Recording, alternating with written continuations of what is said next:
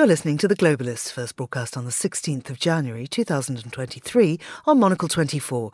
The Globalist, in association with UBS.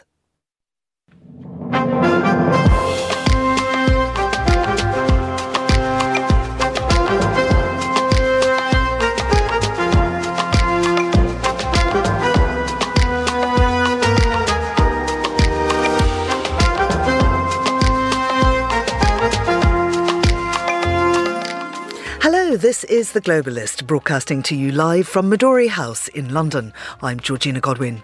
On the show ahead, at least 29 people have been killed in a Russian missile strike on an apartment building in Dnipro in eastern Ukraine. Many more are injured or missing. The former Justice Minister has been arrested over his role in the storming of the Brazilian Congress. We'll look at the events leading up to the insurrection. Then, being the first sitting president of the United States to have an opportunity to speak at Ebenezer Sunday service. You've been around for 136 years. I know I look like it, but I haven't. In the US, Joe Biden marked what would have been Martin Luther King's 94th birthday with a sermon at Dr. King's church. We'll cross to Prague to look at the Czech presidential elections, have a flick through the papers, go to Davos for business news and get the latest gossip from the world of theatre. That's all ahead here on The Globalist, live from London.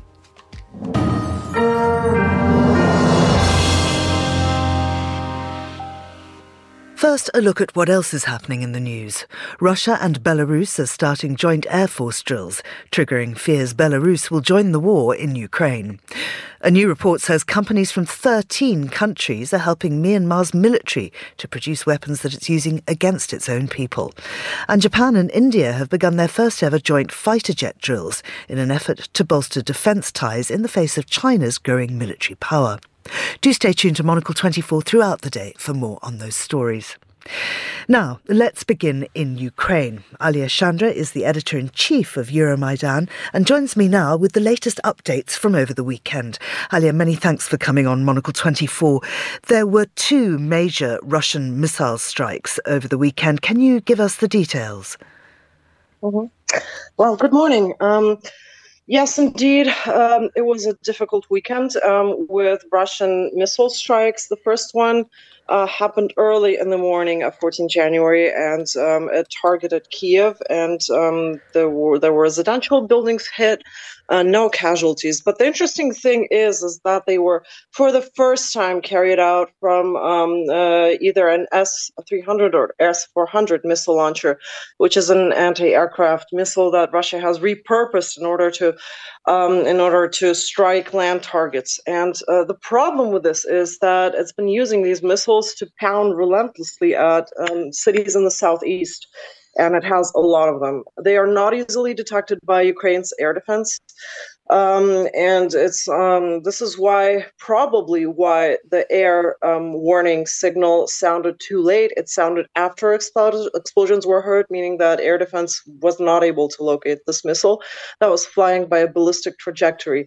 So this is really, it's bad news for Kiev, because really the most damage that Russia causes, it is with these S-300 missiles that it is using en masse against cities such as Kherson, such as Kharkiv.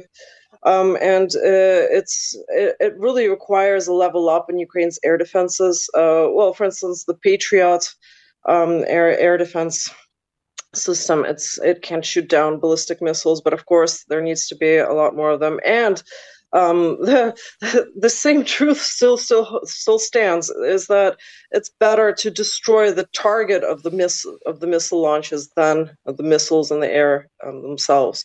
And the second major missile strike happened shortly after that, and resulted in really a bloody strike at Dnipro when a Kha-22 missile hit an apartment complex, causing an entire section to collapse. And as of late night yesterday, the death toll was 29 people, and over 60 were injured. Rescuers are still trying to uncover people beneath the rubble. This is a type of missile that Ukraine cannot shoot down also. It's a guided air missile, and really, it's just incomprehensible who gave the orders to just shoot this missile in an apartment building. It's the same type of missile, by the way. It was used to hit a mall in Kremenchuk. This happened this summer, the Amstar Mall, where also many dozens of people were killed, and the world shuddered at the thought of such a thing. Why send a missile into a mall? Well, the same type of missile was sent into an apartment building, and 3 days of mourning were announced in Dnipro. But of course, the entire country is in mourning. It's just incomprehensible for us. Why do such a thing? Is fighting continuing in Soledar, and do we know if the Russians have definitely taken the salt mining town as they've boasted? We definitely know that fighting is still ongoing. Ukraine's officials are reporting that fighting is still ongoing. There are unofficial reports that Ukraine has withdrawn to the industrial outskirts of the city, and that Russia controls the center. But the situation does change very, very often. It's very fluid, and the fog of war obscures what is truly happening. But we can. The thing is that right now the question arises before Ukraine whether it needs to keep fighting for Soledar and for Bakhmut as it is, because basically Russia wants to capture Soledar in order to gain a foothold on Bakhmut. Whether it really needs to be fighting for these two cities that hold a lot of symbolic value, but not much military strategic value, because Ukraine has announced that it wants to launch a counteroffensive in the spring, and it is gathering the equipment that is needed for this counteroffensive, with the British Challenger tanks being the first Western heavy weapons that will help Ukraine regain ground. So whether it needs to actually expend its power, its men, and its equipment on holding on to these cities it's a big question that Ukraine now faces. And of course, General Zaluzhny earlier said that we need roughly 300 tanks in order to regain all of the ground that Russia captured since 24th February. And these Challenger tanks, I would like to give a huge thanks from all of us Ukrainians for the British people for giving these tanks. They are just the first drop in this amount. We know definitely that the Czech Republic is giving over 100 refurbished tanks, but further than that, it will need to be Western battle armor that will boost up Ukraine's defenses in order to end this war sooner, in order to stop this bloodshed. So we know that German-manufactured heavy-duty Leopard 2 tanks will be coming to Ukraine, but there are some estimates say delivery won't be until 2024. I wonder, firstly, is that timing a problem, which it would appear to be, but also are Ukrainian forces trained to use the vehicles?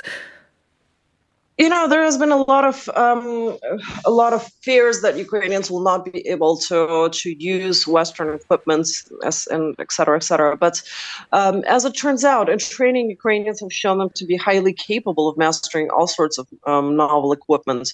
For instance, with the Patriots training, the entire course is designed to last over half a year. But Ukrainian men that are mobilized right now, many of them are highly qualified.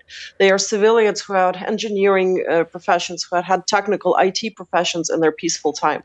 And as I've heard, they master this course not in 6 months, but in the course of a few weeks, because they already are highly capable and highly trained for these sort of things. So I think it's not that big of a problem to train Ukrainians. A larger problem is the spare parts that will be needed to repair them, and this is something that a problem that has already surfaced with the howitzers, especially with the German howitzers. They wear out very quickly because of the intense scale of war fighting, and because of that, they will need to be repaired. All of these solutions have to be thought of before Ukraine goes into the attack. How to repair the vehicles, how to find spare parts, how to make them operable and continually capable of use in combat. Now, we've been reporting in our headlines that Russia and Belarus are starting joint Air Force drills. What is the feeling in Ukraine about a possible invasion from Belarus, or indeed Minsk joining in the war? Well, the signs our authorities are giving is that we can't rule it out, but right now we are not seeing any signs that Belarus is indeed going to enter the fight. Talks about this have been ongoing throughout the whole course of conflict since the invasion of 24 February. But currently, the Russian army is fighting for the small salt mine town of Soledar in order to attempt to capture just a little bit larger town of Bakhmut. So, I don't think that they're right now and have enough capacity to actually open another front and stretch out their forces. So the bottom line is that right now, no, we're not seeing any immediate signs that Belarus is entering the fight. Alia, thank you very much indeed. That's Alia Chandra there. UBS is a global financial services firm with over 150 years of heritage. Built on the unique dedication of our people, we bring fresh thinking and perspective to our work. We know that it takes a marriage of intelligence and heart to create lasting value for our clients. It's about having the right ideas, of course, but also about having one of the most accomplished systems and an unrivaled network of global experts.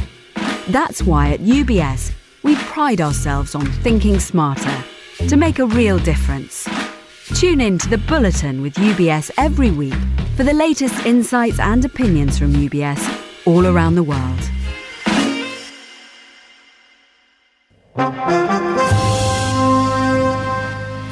12 minutes past 4 in Brasilia. That is 7:12 here in London. Following the January the 8th storming of the Brazilian Congress, one of ex-President Jair Bolsonaro's key allies, the former Justice Minister Anderson Torres, has been arrested. He was the security chief of Brasilia at the time of the attempted insurrection, just a week after Lula da Silva was inaugurated. Well, I'm joined now by Antonio Sampaio, who's an expert on Brazilian politics and security at the Global Initiative Against Transnational Organised Crime. Thank you very much for joining us, Antonio. Torres' arrest comes after documents were discovered pointing to the fact that there may have been a carefully constructed plot to overthrow Brazil's democracy. What more can you tell us about that? Hello. So the document they found in the house of Anderson Torres is indeed quite serious. It's a document, a draft decree by, presumably by Bolsonaro, by former President Jair Bolsonaro, of establishing a state of defense or state of siege, perhaps in the translation to English, that would suspend some democratic liberties. And the justification for that was an intervention in the Supreme Electoral Tribunal, which decides things such as the voting machines that are involved in Brazilian elections, which is fully electronic. It's a vote through electronic machines. So the argument of this decree is that there are suspicions looming over this system, which is a very long-standing accusation with flaws, but a flawed accusation, but an accusation by the Bolsonaro supporters that this process is not transparent. So they were using that to do this draft. Now, Anderson Torres, this former justice minister of Bolsonaro who was arrested, he claims that was a draft that was meant for the rubbish. He was going to throw it away, and he didn't. Nonetheless, it's a very damning document for him. It's a very serious document that they found, and it complicates his legal situation quite tremendously. Now, the attack on Congress and two other key buildings seems to have been carefully coordinated. There are reports that thinly veiled invitations to join a beach party in Brasilia were sent out prior to the violence. What do we know about that, and does it link to Torres? Yes, there are several new revelations that are emerging almost every day now about the level of organization and coordination for these attacks, which seemed at the time for some as more or less a spontaneous thing, because they were marching. The protesters left their encampment in front of the army headquarters in Brasilia because they were trying to argue for a military intervention against the elected president Lula da Silva, and marched to the presidential building, to the Square of the Three Powers, as it is called, where the Supreme Court, the Congress, and the presidential palace are, and then they invaded the buildings. However, they certainly had support from some business of the business community, some wealthy sponsors that took people by bus from several cities. So there were people from the north of Brazil, which is very far away from Brasilia, people from the southeast, from Rio, São Paulo, that were taken free of charge by bus to Brasilia. So there was some level of support. But perhaps even more seriously than that, now the core of the investigation and the efforts are focused on how high up the involvement and knowledge of what the protesters were meaning to do goes, in terms of former ministers, as we saw with Anderson Torres, with other former officials of the Bolsonaro government, and equally serious, the complicity of military police officers and even army officers in this plot. So this weekend there was an article by the Washington Post saying that the army officials in front of the army headquarters tried to block some civilian officials from the Lula government from entering the encampment in front of their headquarters to search for suspects shortly after the invasion took place. So these investigations are going on, and several videos revealed that some police officers stood by as the protesters stormed the Congress, and including inside the building, and seemed to be pointing the protesters toward the inside of the building. And we know that the security forces are deeply, deeply infiltrated by the ideology, by some of the political support to Bolsonaro and his sort of right-wing conservative agenda. So these are the different levels of the investigation so far. And what else will he? I mean, Lula has said that there will be a full investigation. Where does it even start, and what is the timeline on this? So now the investigations are centered on the let's say the criminal aspect of it, and the protesters. I believe the count of protesters arrested is around the 1,000 mark. So there are a lot of them, and investigating them will be a significant challenge to investigate all these people. And also these networks that we've been talking about, the supporters, the financial supporters, and obviously the Anderson Torres and some of perhaps other authorities involved. But after that, I think that the next step for Lula will be what to do about Jair Bolsonaro. Jair Bolsonaro is currently in the United States. He was there since shortly before he left the presidency. Actually, he did not participate in the handover ceremony to Lula. And we saw that there are several parallels with the U.S. case, with the 6th January storming of Congress. And there was a congressional inquiry into the issue, and also into Donald Trump's involvement. And there were already, immediately after the events in Brasilia, congressmen suggested a congressional inquiry into the issue. They didn't say it was going to be centered on Bolsonaro, but I believe that this is the next logical step about what to do about the broader, more sort of vague but still quite serious incentivizing or ideology that surrounded the events. And I believe that will be done through a congressional inquiry into the Brazilian Congress. And finally, Antonio, a poll last week by Atlas Intelligence showed that 40% of Brazilians do not believe that Lula won the election. I mean, what does that mean for the future of the country? They can lock up Bolsonaro, but they can't get rid of all of his supporters.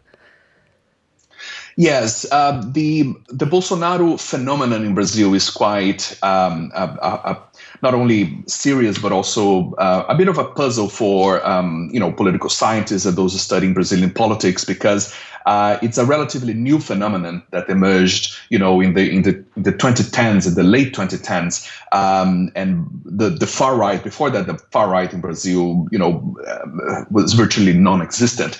But he lost by a very narrow margin. So it's a significant level of support. And after everything, all the tumultuous, 4 years of Bolsonaro with the horrendous deaths that occurred during the pandemic, the burning, the deforestation of the Amazon, he still holds a significant majority. And in part that derives from the still lingering perception that the left, the Workers' Party of Lula da Silva, has conducted significant, extensive corruption. The car wash investigation, even though it is virtually stopped at the moment, covered significant. So that the legacy of anti-corruption sort of remains in Brazil and drives some of the Bolsonaro phenomenon, but also this the sense that there was a movement that was started by Bolsonaro, and his supporters are now thinking that this is the time to keep the momentum. I think there is a sense of high stakes going on, because if they do nothing, this will gradually die down now that Lula is in power. So his supporters are still there. They're not all, fortunately, as radical as those we've seen in Brasilia, but there is a fringe of this problem, of this movement that is quite radical. And I believe that for the first time in its modern democracy, Brazil faces an organized politically extremist movement, which is quite sombering, I think, for one of the largest democracies in the world. Antonio, thank you very much indeed. That's Antonio Sampaio there. Still to come on the programme, we'll be heading to Prague to discuss the impact of the Czech presidential elections. We'll flick through the day's papers and we'll find out where the celebrated Paul Mescal shines in a new revival of Tennessee Williams' A Streetcar Named Desire. This is The Globalist.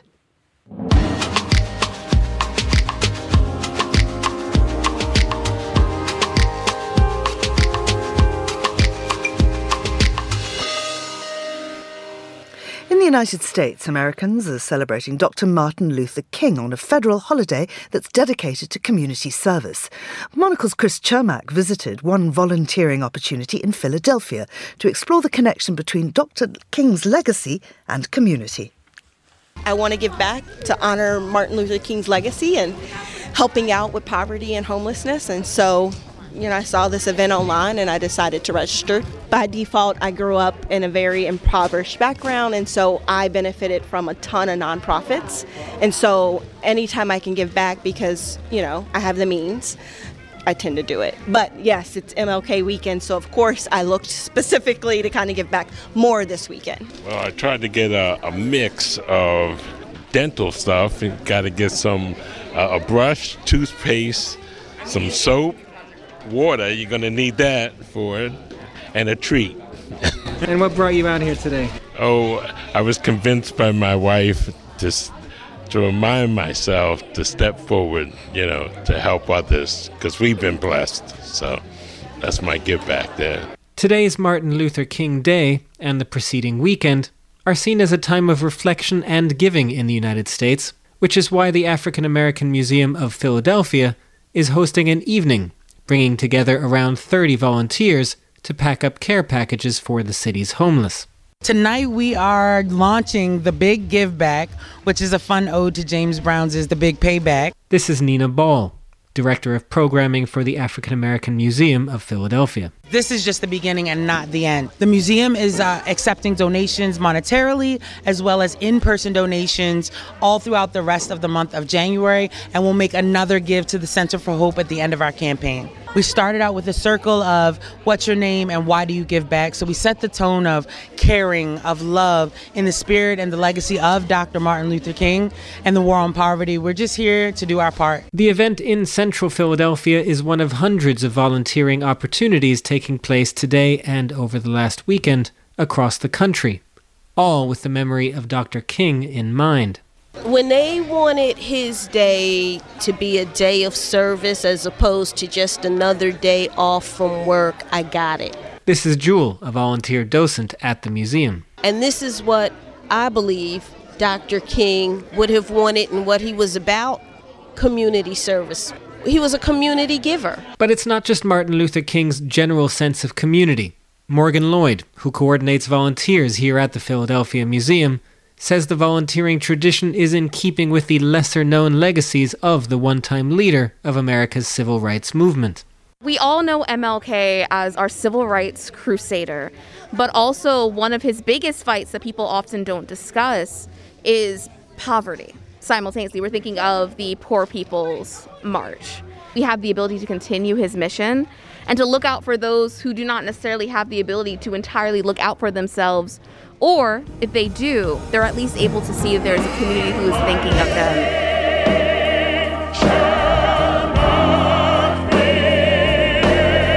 Meanwhile, down in Atlanta, Georgia this weekend, at the Ebenezer Baptist Church where Martin Luther King would once hold sermons, President Joe Biden addressed a special Sunday service. I stand here humbled, being the first sitting president of the United States to have an opportunity to speak at Ebenezer Sunday service. You've been around for 136 years. I know I look like it, but I haven't. More seriously, Joe Biden used the speech to once again remind people of the stakes in the United States as it struggles with its democracy and wrestles with race relations and the legacy of slavery. But he also used his remarks to remind people of the importance of community.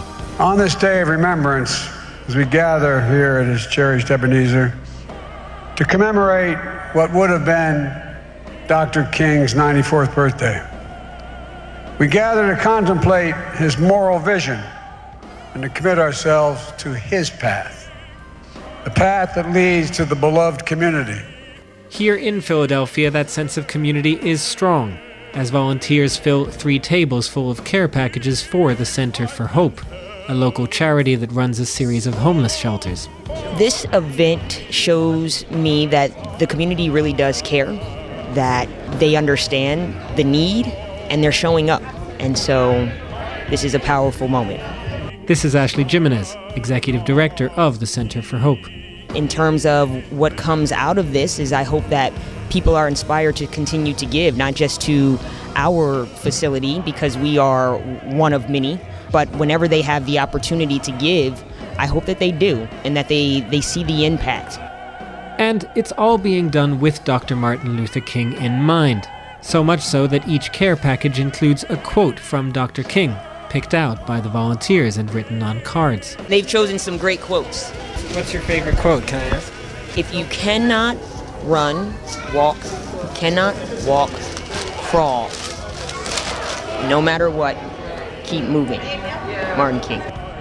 Do you mind if I ask you what you're writing? The quote I'm going to write is, "Faith is taking the first step, even if you don't see the whole staircase." And I really like that. It just resonates with me, and I think that a lot of things in life you can apply that quote to. Well, as of right here, it's even though we face the difficulties of today and tomorrow, I still have a dream. Why did that one resonate with you? We all face difficulties, no matter who you are, and if you give up on, the hope and the dream, you're cooked. Yeah. So keep on keeping on. At a time of deep divisions in the United States, such simple lessons from Martin Luther King are as important as ever. Here's Nina Ball, the museum's director of programming again, channeling some of that positive outlook of Dr. King. There's more that unites us than divides us. I think sometimes watching the news and not connecting with real humans one-on-one, we have a perception about the world or that it's gotten colder, but we don't always remember that the answer lies with us. So it's about real people in real space and time connecting to literally make the world better. And I think that's a responsibility that we all have, and sometimes we have to set the example first. For Monocle, in Philadelphia, I'm Chris Chermak. And playing us out there, the choir of the Ebenezer Baptist Church in Atlanta, Georgia. Here's what else we're keeping an eye on today. Russia and Belarus are starting joint Air Force drills, which will last 2 weeks. The exercises have triggered fears in Kyiv and the West that Moscow could use Minsk to launch a new ground offensive in Ukraine. The Belarusian Defence Ministry is insisting the drills are defensive in nature to prepare for possible combat missions. As a result, Ukraine is tightening its border defences. A group of former top UN officials says companies from at least 13 countries are helping Myanmar's military to produce weapons that it's using against its own people. The US, France, India and Japan are among those named, despite Western-led sanctions intended to isolate Myanmar. And Japan and India have begun their first ever joint fighter jet drills in an effort to bolster defence ties as they face China's growing military power in the Indo-Pacific region. The 11 days of exercises are taking place near Tokyo. Japan's ground and maritime self-defence forces have already conducted joint drills with their Indian counterparts. This is The Globalist. Stay tuned.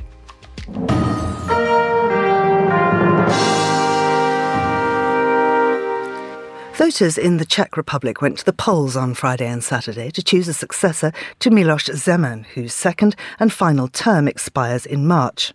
Retired Army General Petr Pavel narrowly defeated the populist billionaire Andrej Babiš, and so there will be a runoff vote between the political newcomer and the former Prime Minister.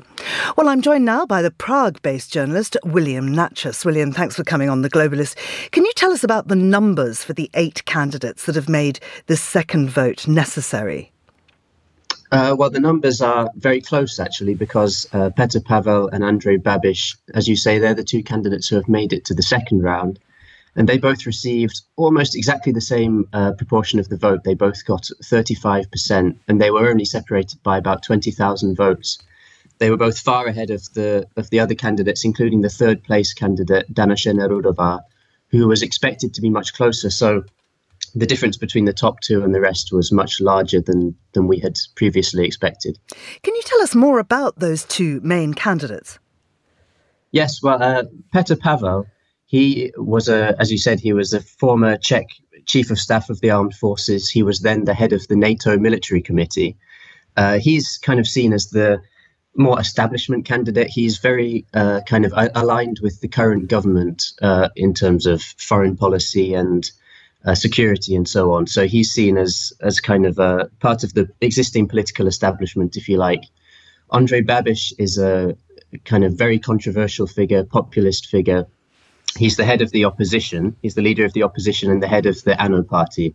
He was the prime minister until the last general elections in 2021. And what were the big issues dominating the campaign? Well, the big issues dominating the campaign were, as throughout all of Czech politics at the moment, the big issues are attitudes towards Ukraine. So, for example, since Pavel and Babiš have been confirmed as the 2 candidates for the second round, this issue has come to the fore significantly.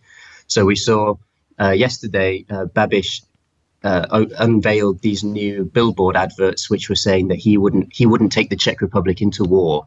He would keep the Czech Republic out of the war.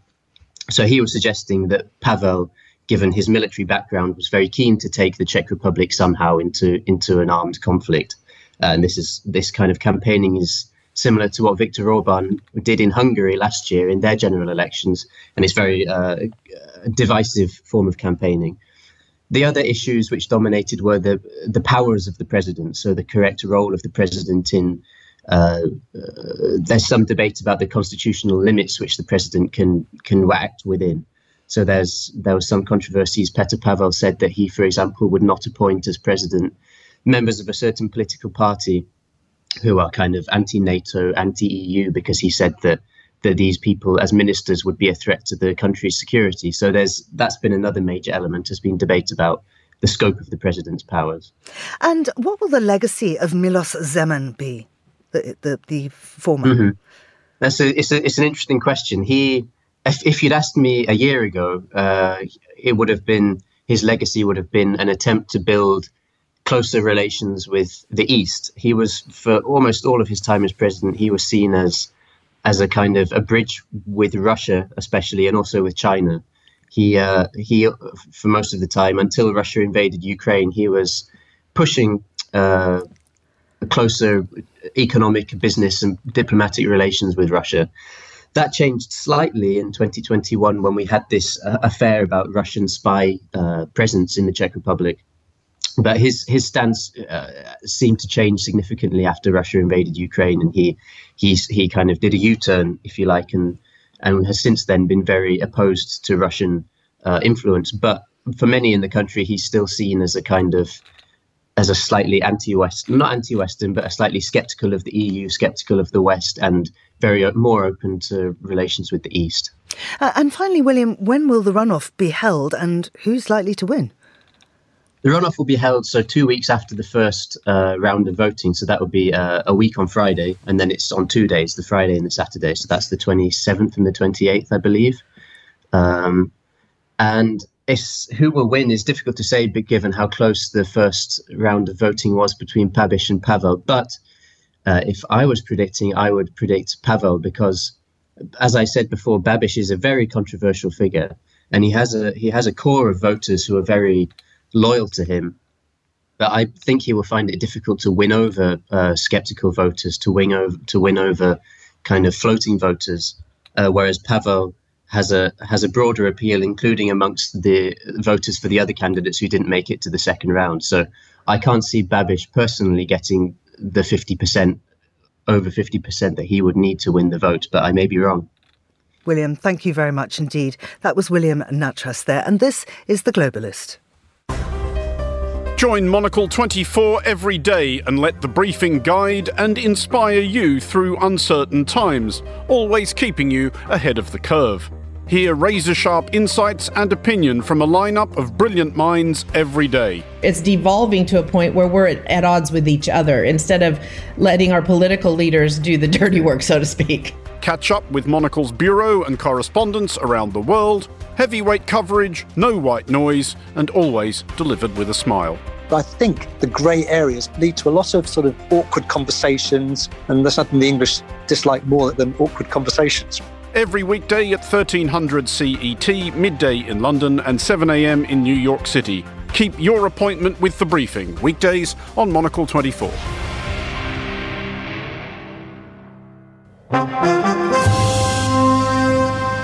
It's 10:37 in Ankara and 8:37 in Zurich. And let's continue now with today's newspapers. Joining me in the studio is Bruno Ferreira-Garcés, who is Asia Digital Editor with the BBC World Service. Welcome, Bruno. Thank you. It's lovely to have you here in the studio.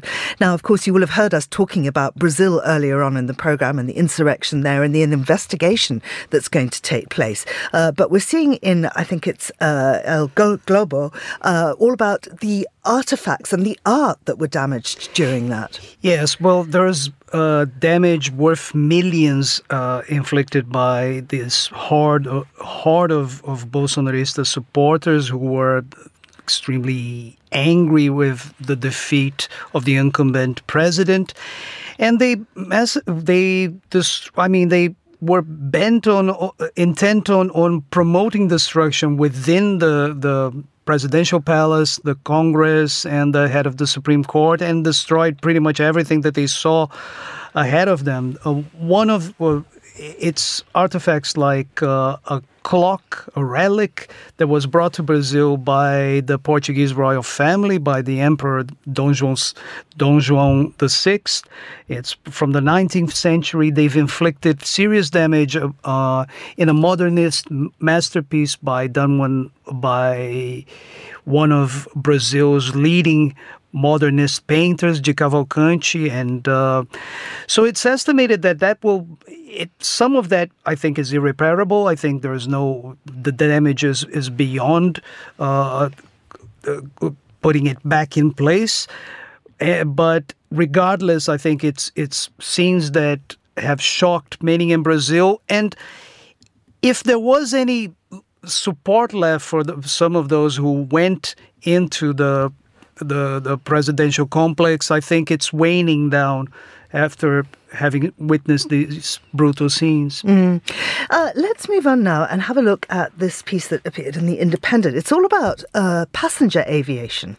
Well, yes. So what The Independent is saying is that passenger aviation globally has become extraordinarily safe, especially in the last decade or so, over the last 10 years. But now, with the latest accident that took place over the weekend, Nepal is become a tragic outlier, as it calls, because it has suffered 13 tragedies in 13 years, which is totally at odds with the numbers worldwide. In 2022, the total aviation death toll of worldwide was 174, and it corresponded to the average number of fatalities on the roads in an hour and a quarter worldwide. Wow, that's some figures there. Why are there more accidents in Nepal? Is it because it's so mountainous? Well, that's the terrain being one of them, but also the fact that their whole system and their training and the air fleet is very outdated. It's the Yeti Airlines and more of its companies are even banned throughout the European Union, just to give you an example. So, and I understand that black box from that Nepali flight has now been found. Yeah, so we'll get to know more about possible causes behind it very much soon, I would believe. Let's go now to the New York Times, which has a piece about affirmative action. Well, yes. As you know, the U.S. has had, since the Trump administration, a staunch conservative Supreme Court, and which is revisiting some more liberal-leaning decisions, and one of them has to do with affirmative action, which grants students from minority ethnic backgrounds a path to get into renowned universities. And there are cases such as that of Harvard and the University of Carolina in the Supreme Court, in which this right-wing leaning Supreme Court is widely expected to overturn or even roll back affirmative action in college admissions in such cases. And many education experts, what they're saying is that such a decision could lead not only to changes in who is admitted, but also jeopardize long-established strategies that colleges have used throughout the years to build more diverse classes, to create programs that are intended to reach specific racial and ethnic groups for scholarships, for honor programs, and recruitment.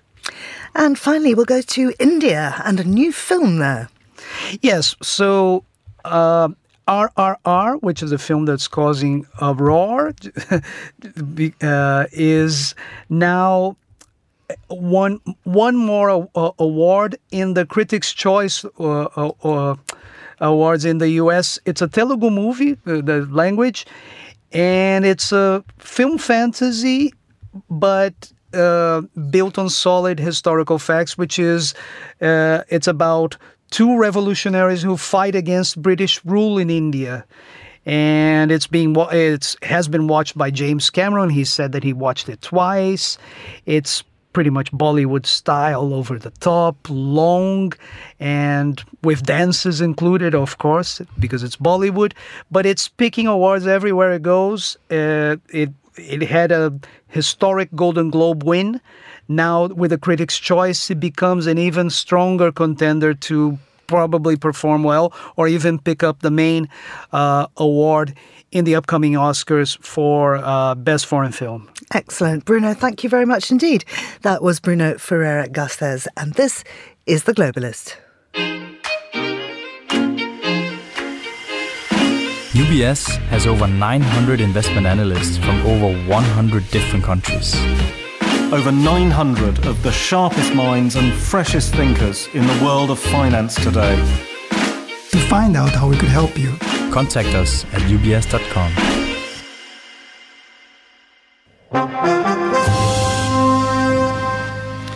It's time now to talk business with Susanna Streeter, who's Senior Investment and Markets Analyst at Hargreaves Lansdown. Susanna, good morning to you. I understand that you're in Davos.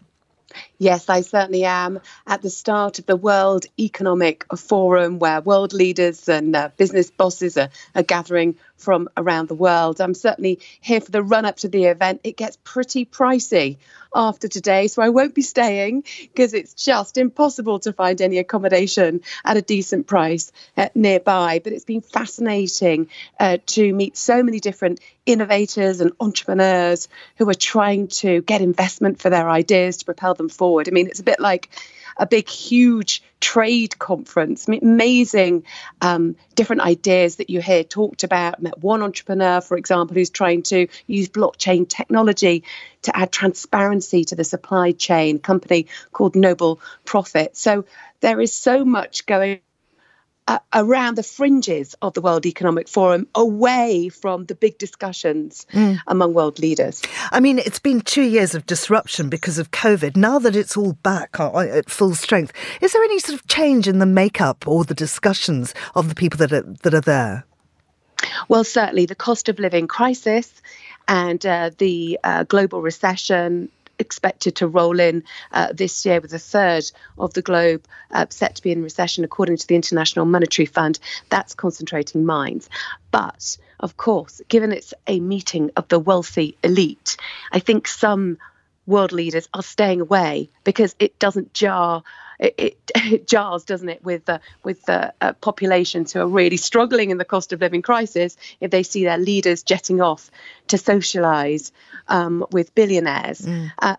But obviously, this is a forum. It's quite unique in many ways. You don't just have world leaders and the leaders of some of the world's biggest companies. You do also have around the fringes climate campaigners. You have these entrepreneurs that I was telling you about.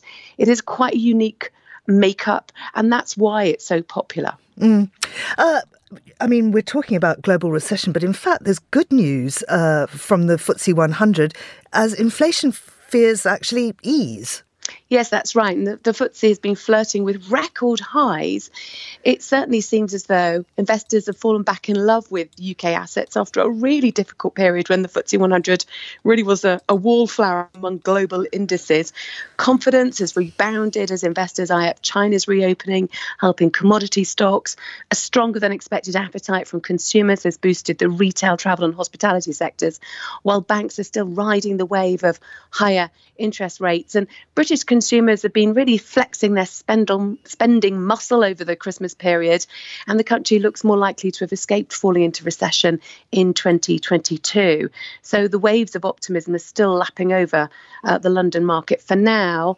The FTSE seems to be the flavour of the month, but there is still a risk it could be short-lived because we've got these niggles of worry about ebbing consumer and company resilience in the months to come on both sides of the Atlantic, and US banks building up buffers, setting aside huge sums just in case debts turn bad. And we have the UK housing market set to turn from a quiver to a shiver as painful rate rises start to hit. So confidence may seep away again. And just looking at the other side of the Atlantic, the US Federal Reserve, it seems it's almost finished with rate hikes because of inflation actually peaking. Not quite yet. It's likely that the Federal Reserve will still hike rates. At the moment, the forecast is that rates will rise to around 5%, because the problem is core inflation is still proving very sticky, even though the overall consumer prices index is coming down, and the labour market still remains pretty tight. And that's why policymakers aren't likely to ease off the pedal of rate rises just yet, even though it will exacerbate the downturn. So I think what you're seeing on the markets is that every time there's a shred of positive news showing that inflation is coming down, Wall Street rises, but then policymakers come out and say, hold your horses, we're not done yet. So I expect this cycle to keep continuing for some time. And Susanna, just before you go, what economic effect will China's reopening have? Well, we've seen a surge in stocks related to China, so kind of commodity stocks, for example, since the start of the year. So there is an expectation that it will help buoy the recovery from the downturn. However, we've got to get through these waves of COVID infection yet. And the World Health Organization has warned that actually deaths are being underreported. And with a lot of travel expected for the Lunar New Year, there are worries that actually cases could escalate in rural areas. But ultimately, China's reopening should help ease supply chains, those snarl-ups that we've seen a little bit further, and could ultimately bring down inflation because, of course, if you can get hold of goods more readily, the price tends to come down. Susanna Streeter, thank you very much indeed. This is The Globalist on Monocle 24.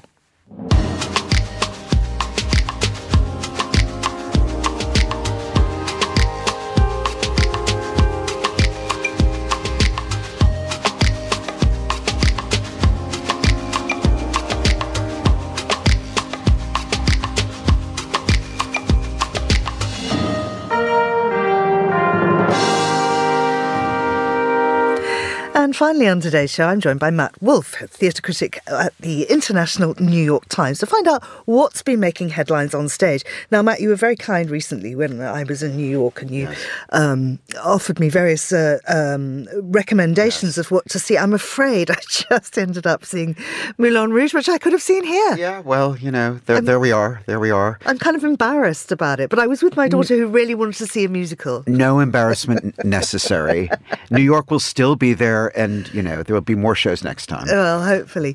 Here in London, though, the play that is really getting a lot of attention is Tennessee Williams' A Streetcar Named Desire. Tell us more. Well, for one thing, it's getting a lot of attention now because it's a delayed opening more than anything in terms of timing. It was supposed to open December 20th.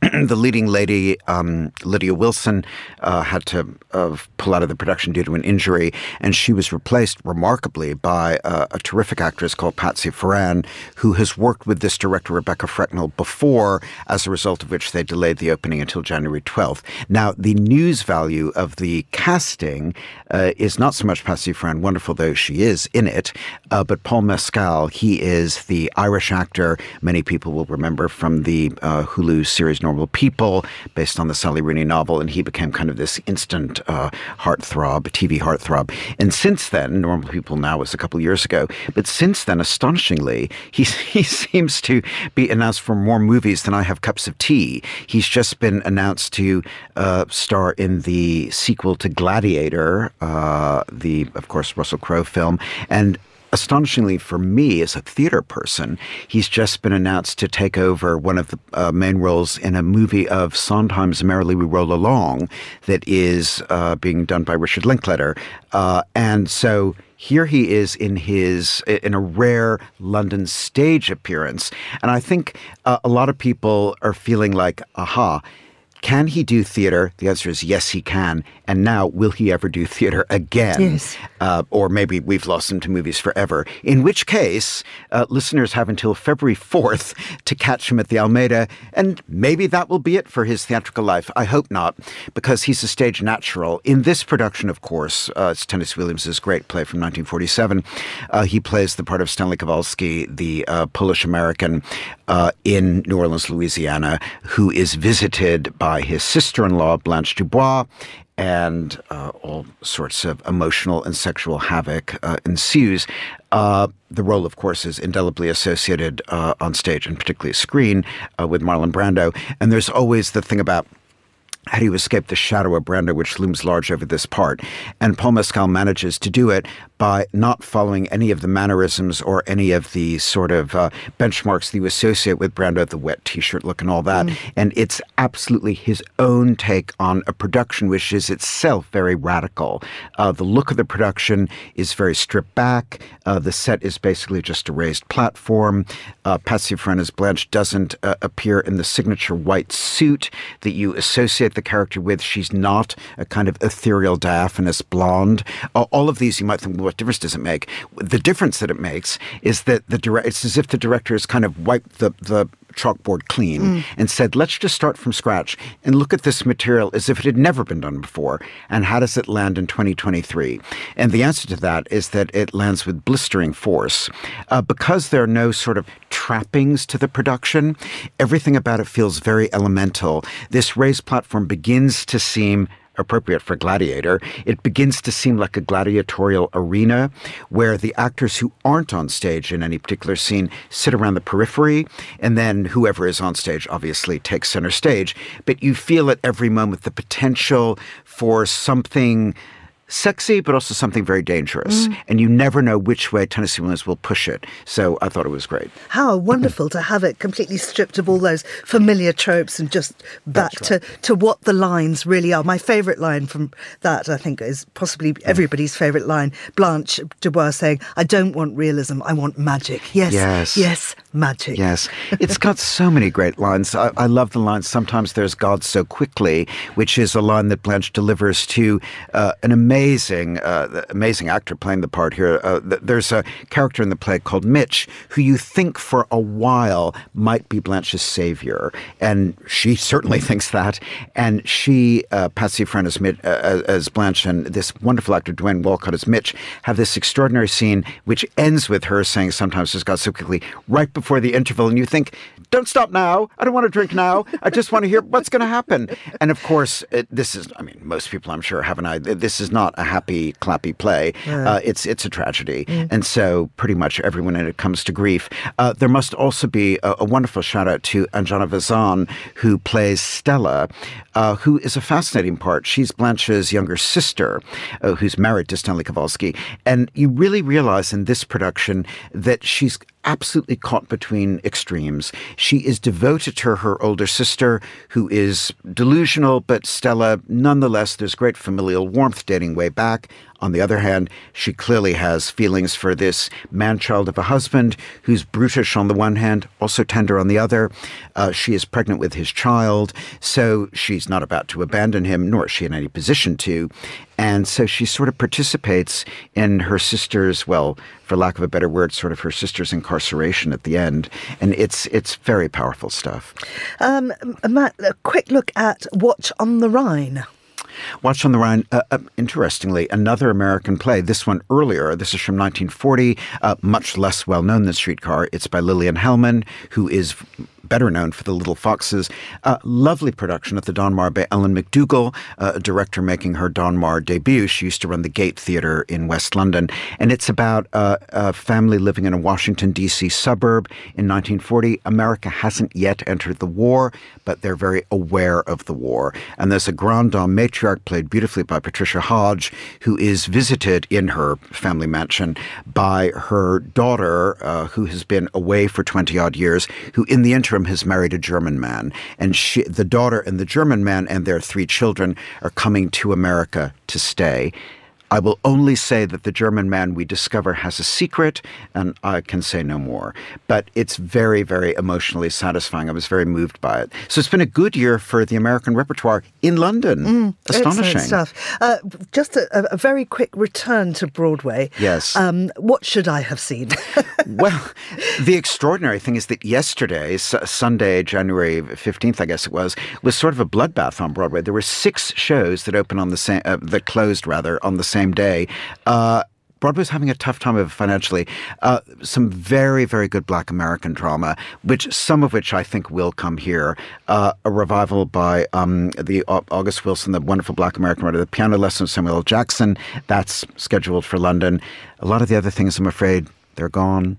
Yeah. But not forgotten, but they are gone. Yeah. I wasn't crazy about any of the big new musicals. Some Like It Hot, the big musical on Broadway, didn't do it for me. Kimberly Akimbo, another one, didn't do it for me. Broadway this season, for me, was about the plays. Yeah. Well, there's your advice if you're heading to Broadway. See the plays. See the plays. That was Matt Wolf. Thank you very much indeed, Matt. And that's all for today's programme. Thanks to our producers, Laura Kramer and Sophie Monaghan-Coombs, our researchers, Lillian Fawcett and Andre Nikolai Parmintuan, and our studio manager, Callum McLean. After the headlines, there's more music on the way, and the briefing will be live at midday in London. Now, of course, lots more programmes ready to download from our website. Meet the Writers from yesterday featured the author Howard Jacobson, who has been nominated for the Booker Prize 3 times. He's won it once. Great comic writer talking about his childhood and his new book, Mother's Boy. Now, The Globalist will return at the same time tomorrow. I'm Georgina Godwin. Thank you for listening.